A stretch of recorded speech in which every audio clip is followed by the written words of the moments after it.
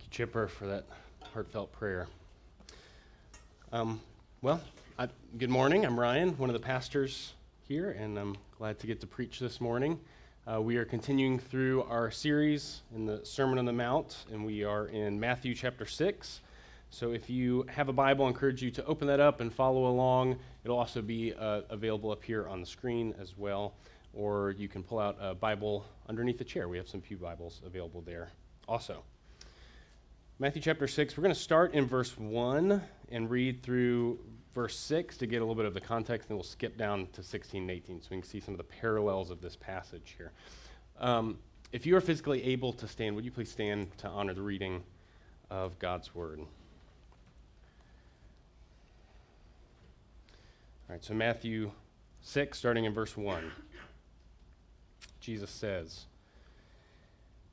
"Beware of practicing your righteousness before other people in order to be seen by them, for then you will have no reward from your Father who is in heaven.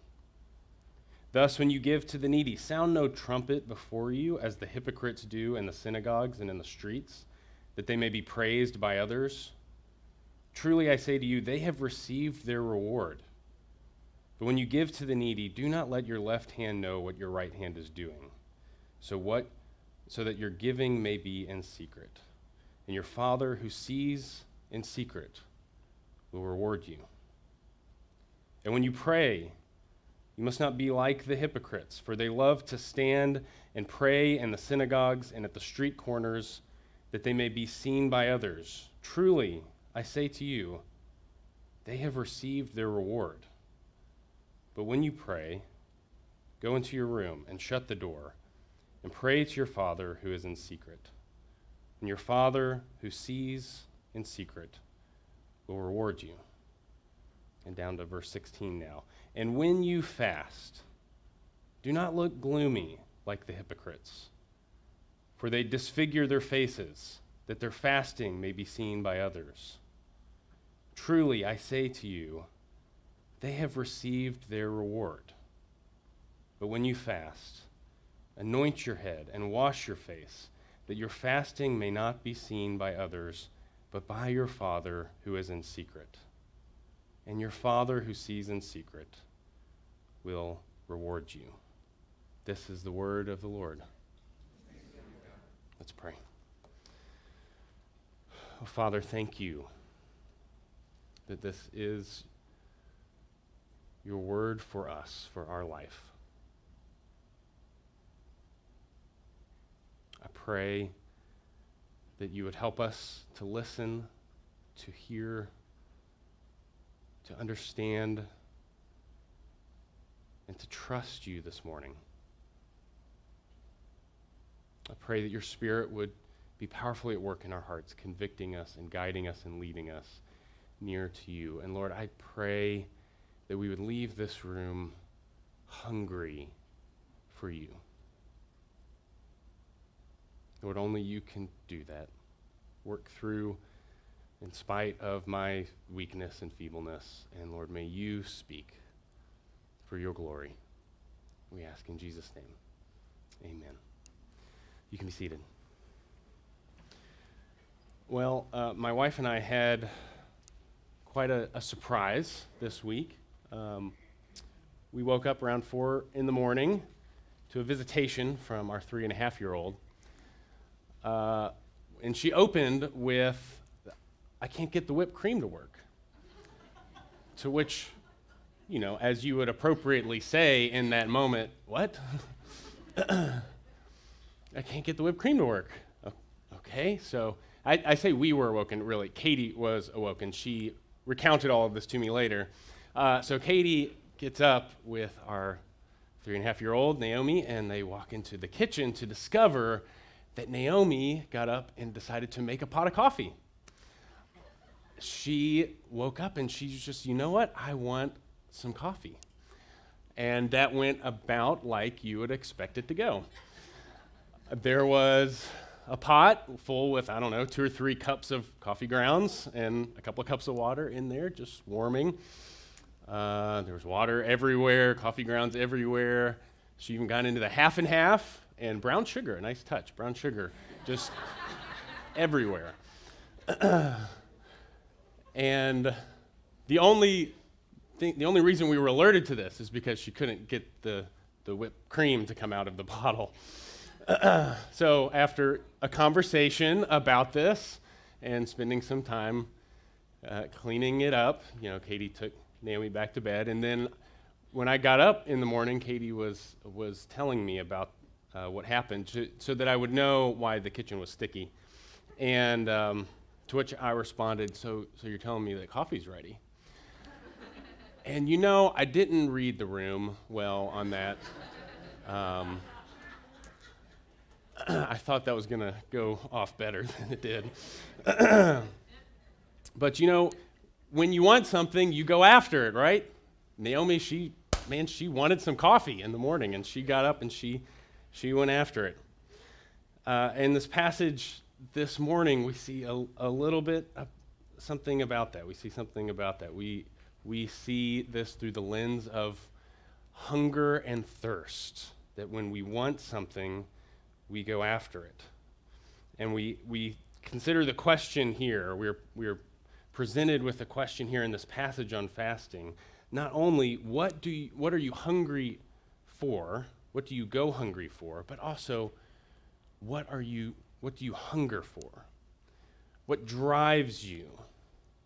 What are you seeking after?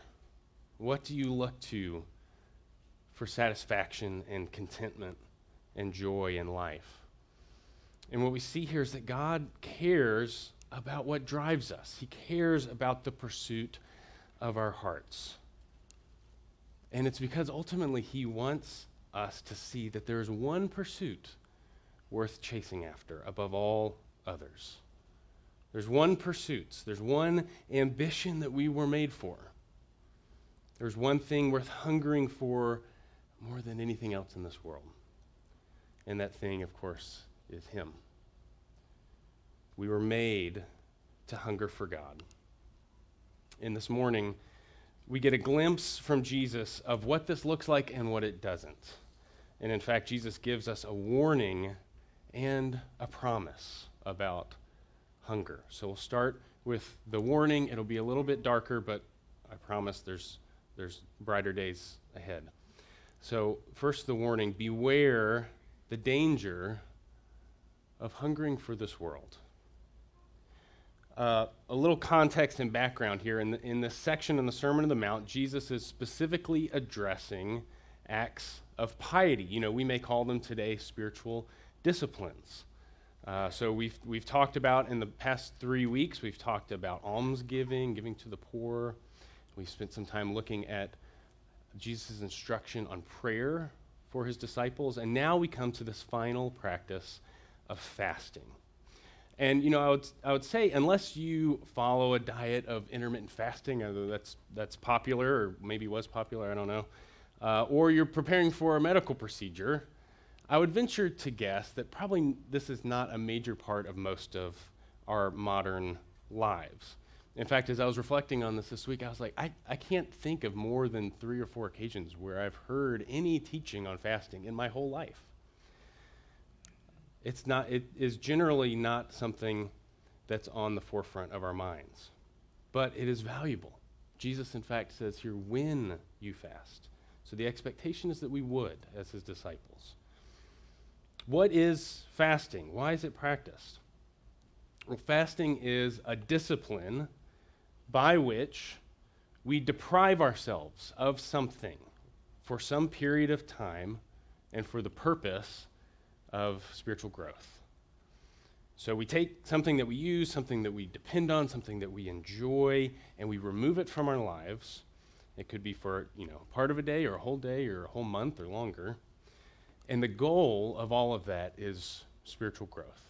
It is to grow in the Lord. And throughout the Bible, especially in the Old Testament, there are various reasons for this fast, for these kinds of fasts. Sometimes this was done out of repentance for sin, to humble ourselves before God, to confess some offense.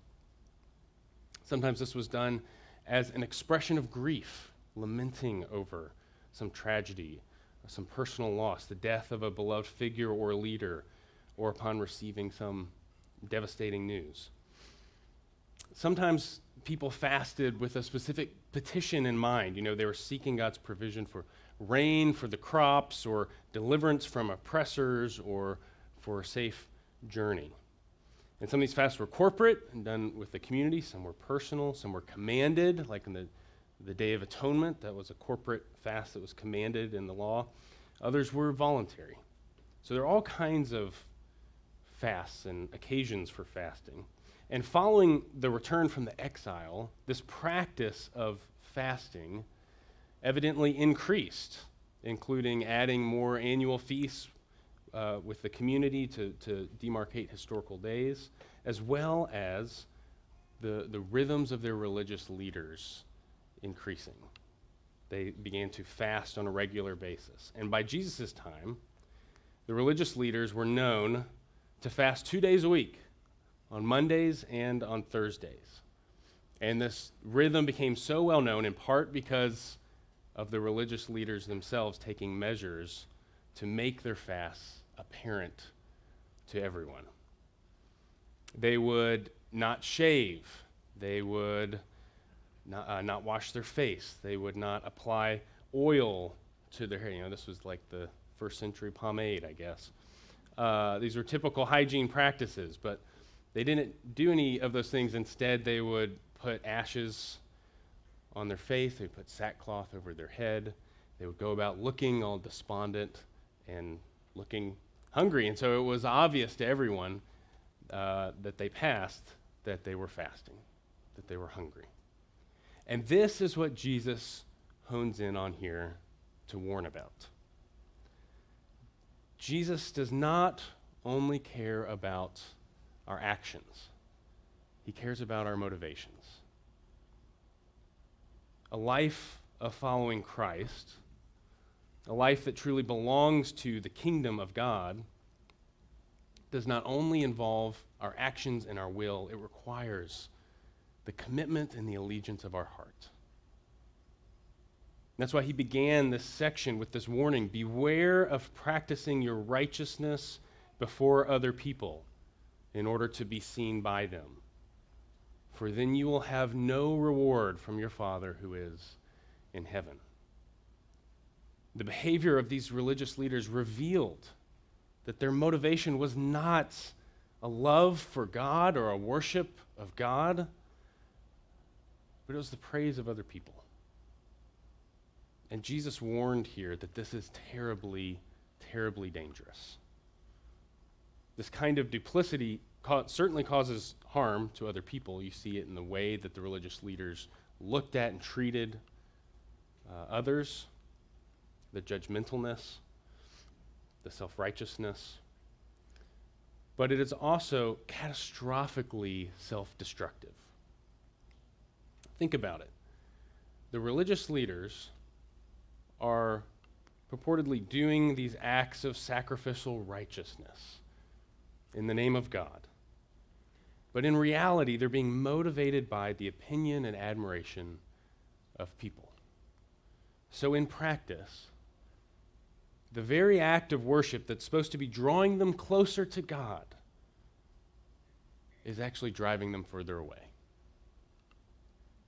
And they're getting applauded for it. What does that do to your heart? What does that do to your soul? This is why Samuel warns in the Old Testament. He says, man looks at the outward appearance, but the Lord looks at the heart. And it's good for us today to hear and heed Jesus' warning. We all have natural, God-given desires, right? We have the desire for affirmation. We have the desire for adoration. We have the desire for security. Among many others, these are part of what it means to be human. But hunger is not merely those desires. Our hunger is the object of those desires. We hunger after the object of our desires. So we have to ask, what are we looking to primarily for our affirmation? What are we looking to primarily for adoration? What are we trusting in primarily for our security? And the answers to those questions could be as varied as, all of us, the number of people in this room, and nuanced as that. It can be the applause of a crowd, the approval of a person, a colleague, a boss, a friend, a parent, your children. It can be acceptance within society. I think this is especially notable in the environment that we live in. How many of us keep our heads down just out of fear that they're going to get taken off because of our convictions and our faith?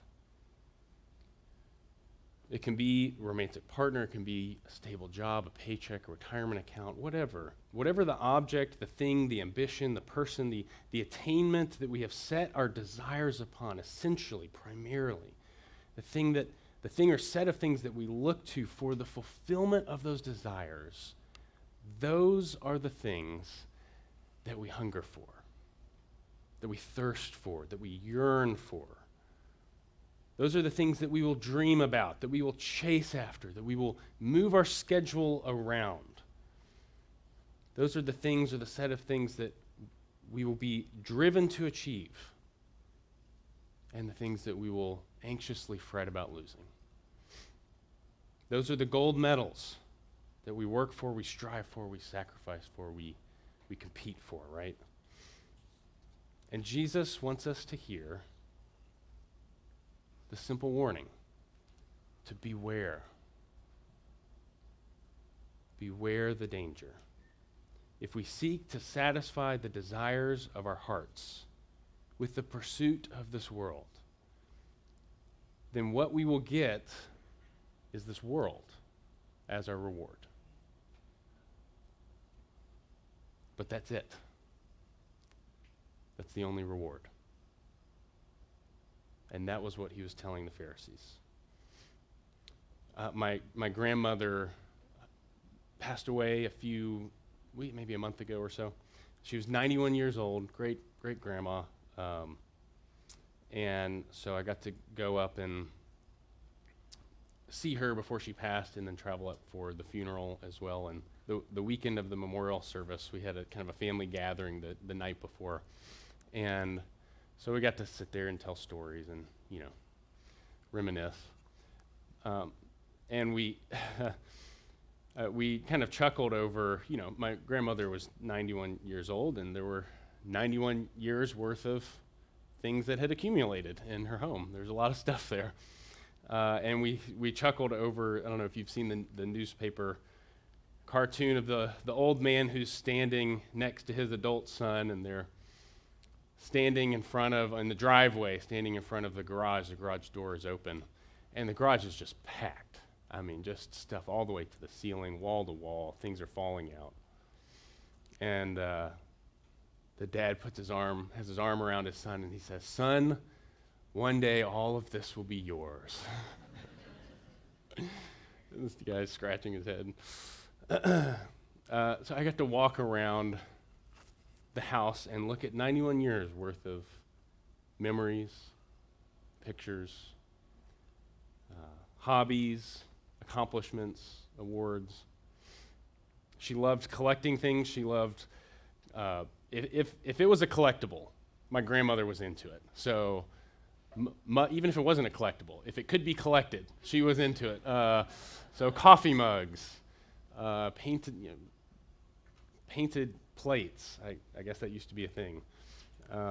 Beanie Babies, music boxes. There were lots of things. And they were my grandmother and my grandfather were also artists and loved to paint and do woodworking. So there were all these wonderful things that they had created. And I just remember walking around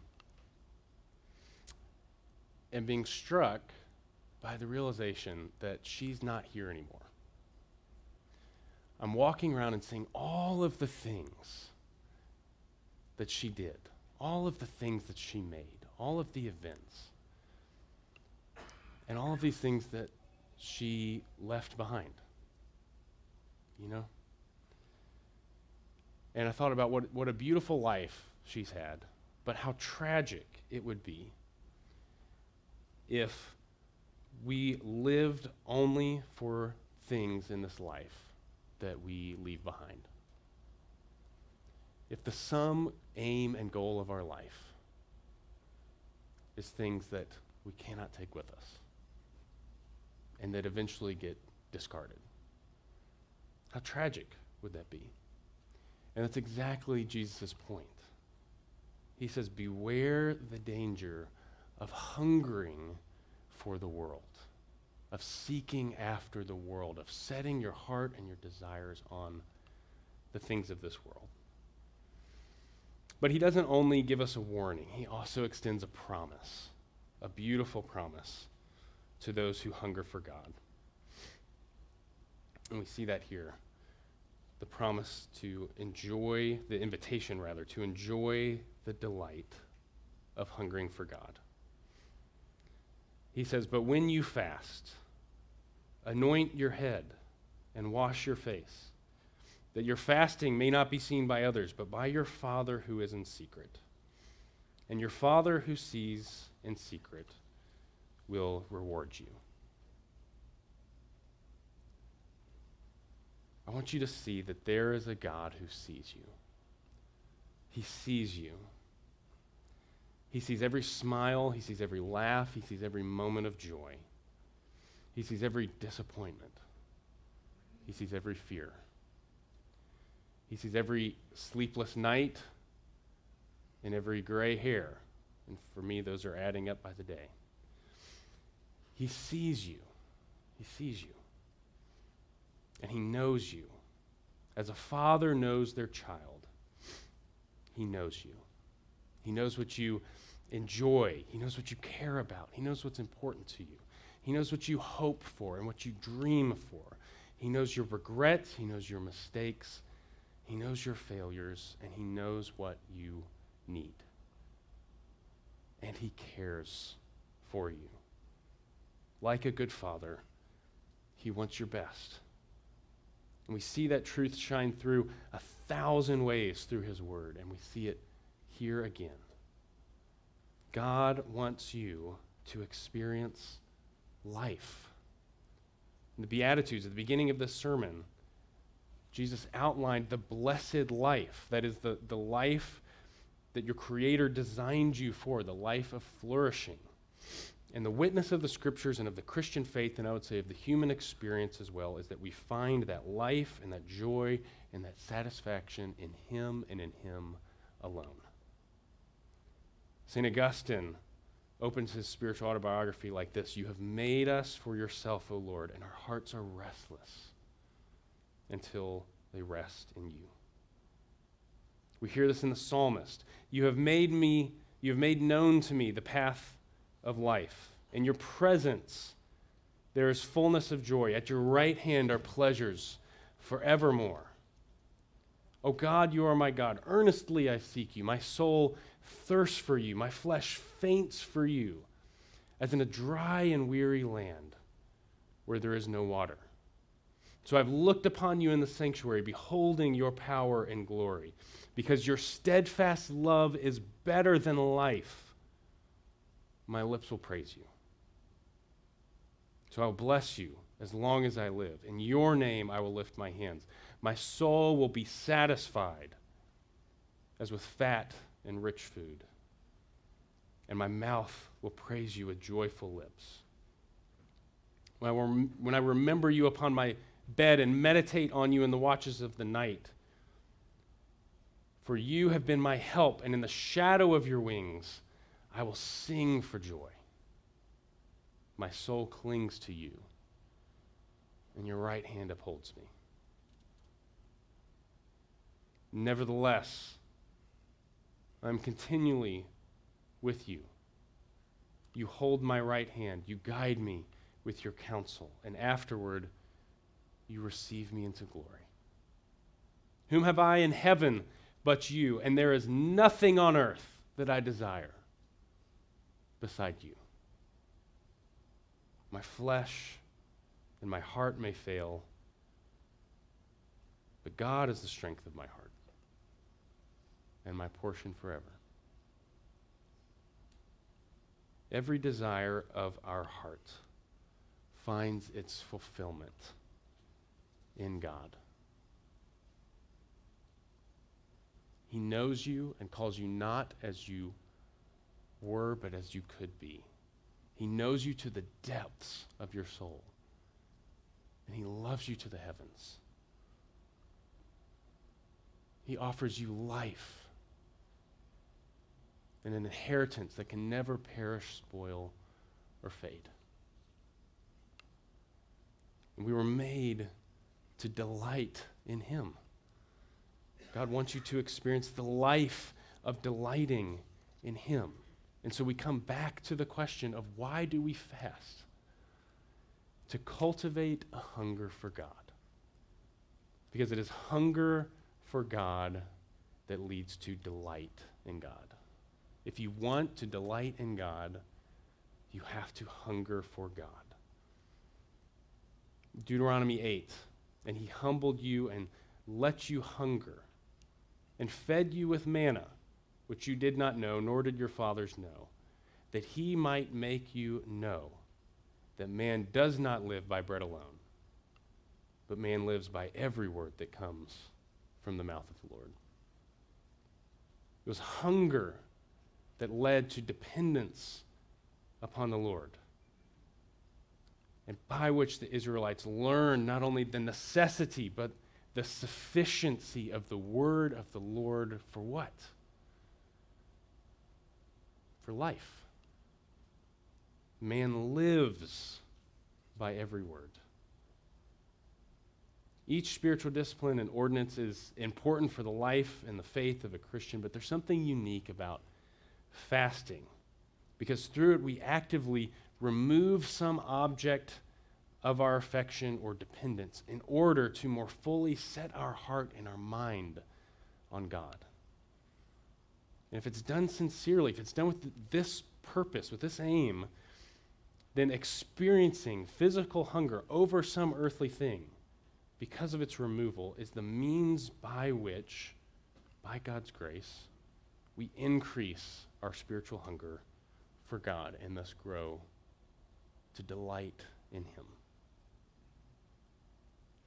And so before we close, I want to think through just a few ways that we practically put this into practice in our life. I know this is an area that I want to grow in personally. And I hope that you do as well. And so if we're thinking about where do we get started with fasting, where do we even begin? I'll just say a few things here briefly. Start with getting a clear answer to why you want to fast. Start with getting a clear answer to why. So overall, of course, it's to seek God, to cultivate a hunger for God. But is there a specific area in your life that you wish to grow? Is there an area that you want to see God's Spirit at work? Is there a sin that you're battling with, that you want victory in, a sin that you want to confess and repent of? Is there a request that you want to take before the Lord for yourself or for someone else? Perhaps you're seeking wisdom or clarity or courage. Perhaps there's someone you're interceding for or something you're grieving.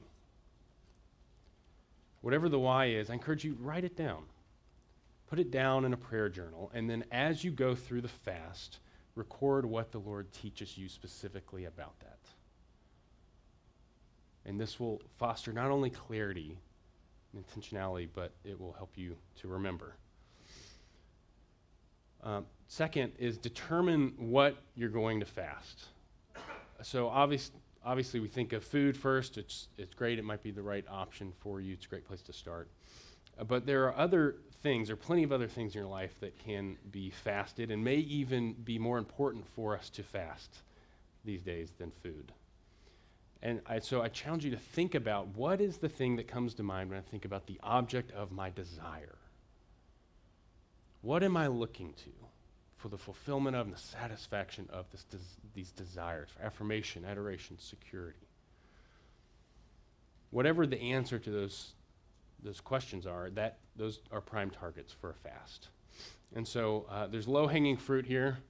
There's one in most of our pockets, technological devices. Maybe consider powering down your device for an entire day, once a month, to give you more space to rest on a Sabbath, but also to create the interior space to focus on God. Social media. Consider turning off your social media for a week. And then every time you get, the desire for the dopamine hit, you get that impulse to check your feed, let that be a trigger to respond with a prayer of thanksgiving for an attribute of God or an expression of gratitude for something that the Lord has blessed you with. And think about what that would do to your heart over the course of a week or a month. Every time you're tempted to go and look at what other people are doing, you're stopping to give thanks to God for what he has done for you already. Perhaps there's recreation. Schedule a week-long fast from any recreation. Instead of hobbies and games, replace them with a time of a morning prayer walk or an evening Lectio Divina meditation on Scripture. Or travel or leisure. Is that something that you look to too much for comfort? Or you find yourself just kind of living for the weekend, the holiday, the vacation, just always looking forward to that? If so, consider committing one of those to a fast and see what the Lord does in your heart around that. Lastly, so get your why, figure out what you're going to fast, and then lastly, set the time. And this can be a day, it can be a week, it can be a month or longer, and you can practice it around church season. Of course, Lent is coming up, 40 days leading up to Easter. That's going to start in about a week and a half, and that's traditionally a time where Christians around the world abstain from something in order to prepare their hearts for the remembrance and celebration of the life and death and resurrection of Christ. And so that's a great opportunity that's coming up. But aside from church seasons, consider what a personal rhythm of fasting could look like in your life. Maybe there's a certain day of the month you could set aside. First Friday fast, easy to remember with alliteration. Or a periodic weekend spiritual retreat where you incorporate a fast. Whatever works for you, I encourage you to consider those options. Finally, Jesus promised a reward. He said, "And your Father who sees in secret will reward you." Jesus was questioned about why he and his disciples did not fast. The disciples of John, you remember in Matthew 8 and Matthew 9, came up to him and said, "Why do your disciples fast? The leaders, the Pharisees fast, the disciples of John fast. Why do your disciples not fast?" You remember what he said? He said, "Can the wedding guests mourn as long as the bridegroom is with them? The days will come when the bridegroom is taken away, and then they will fast." What's his point? They had the bridegroom with him.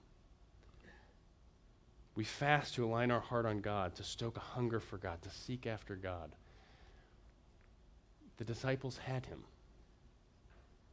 And they had him because he came into this world that we might be with him. And he came to give himself for them and for us so that we might be with him for all eternity.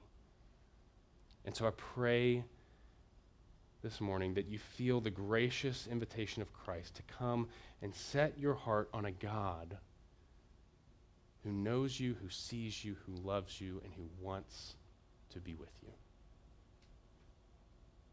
And may he be glorified through this as we cultivate a hunger for him.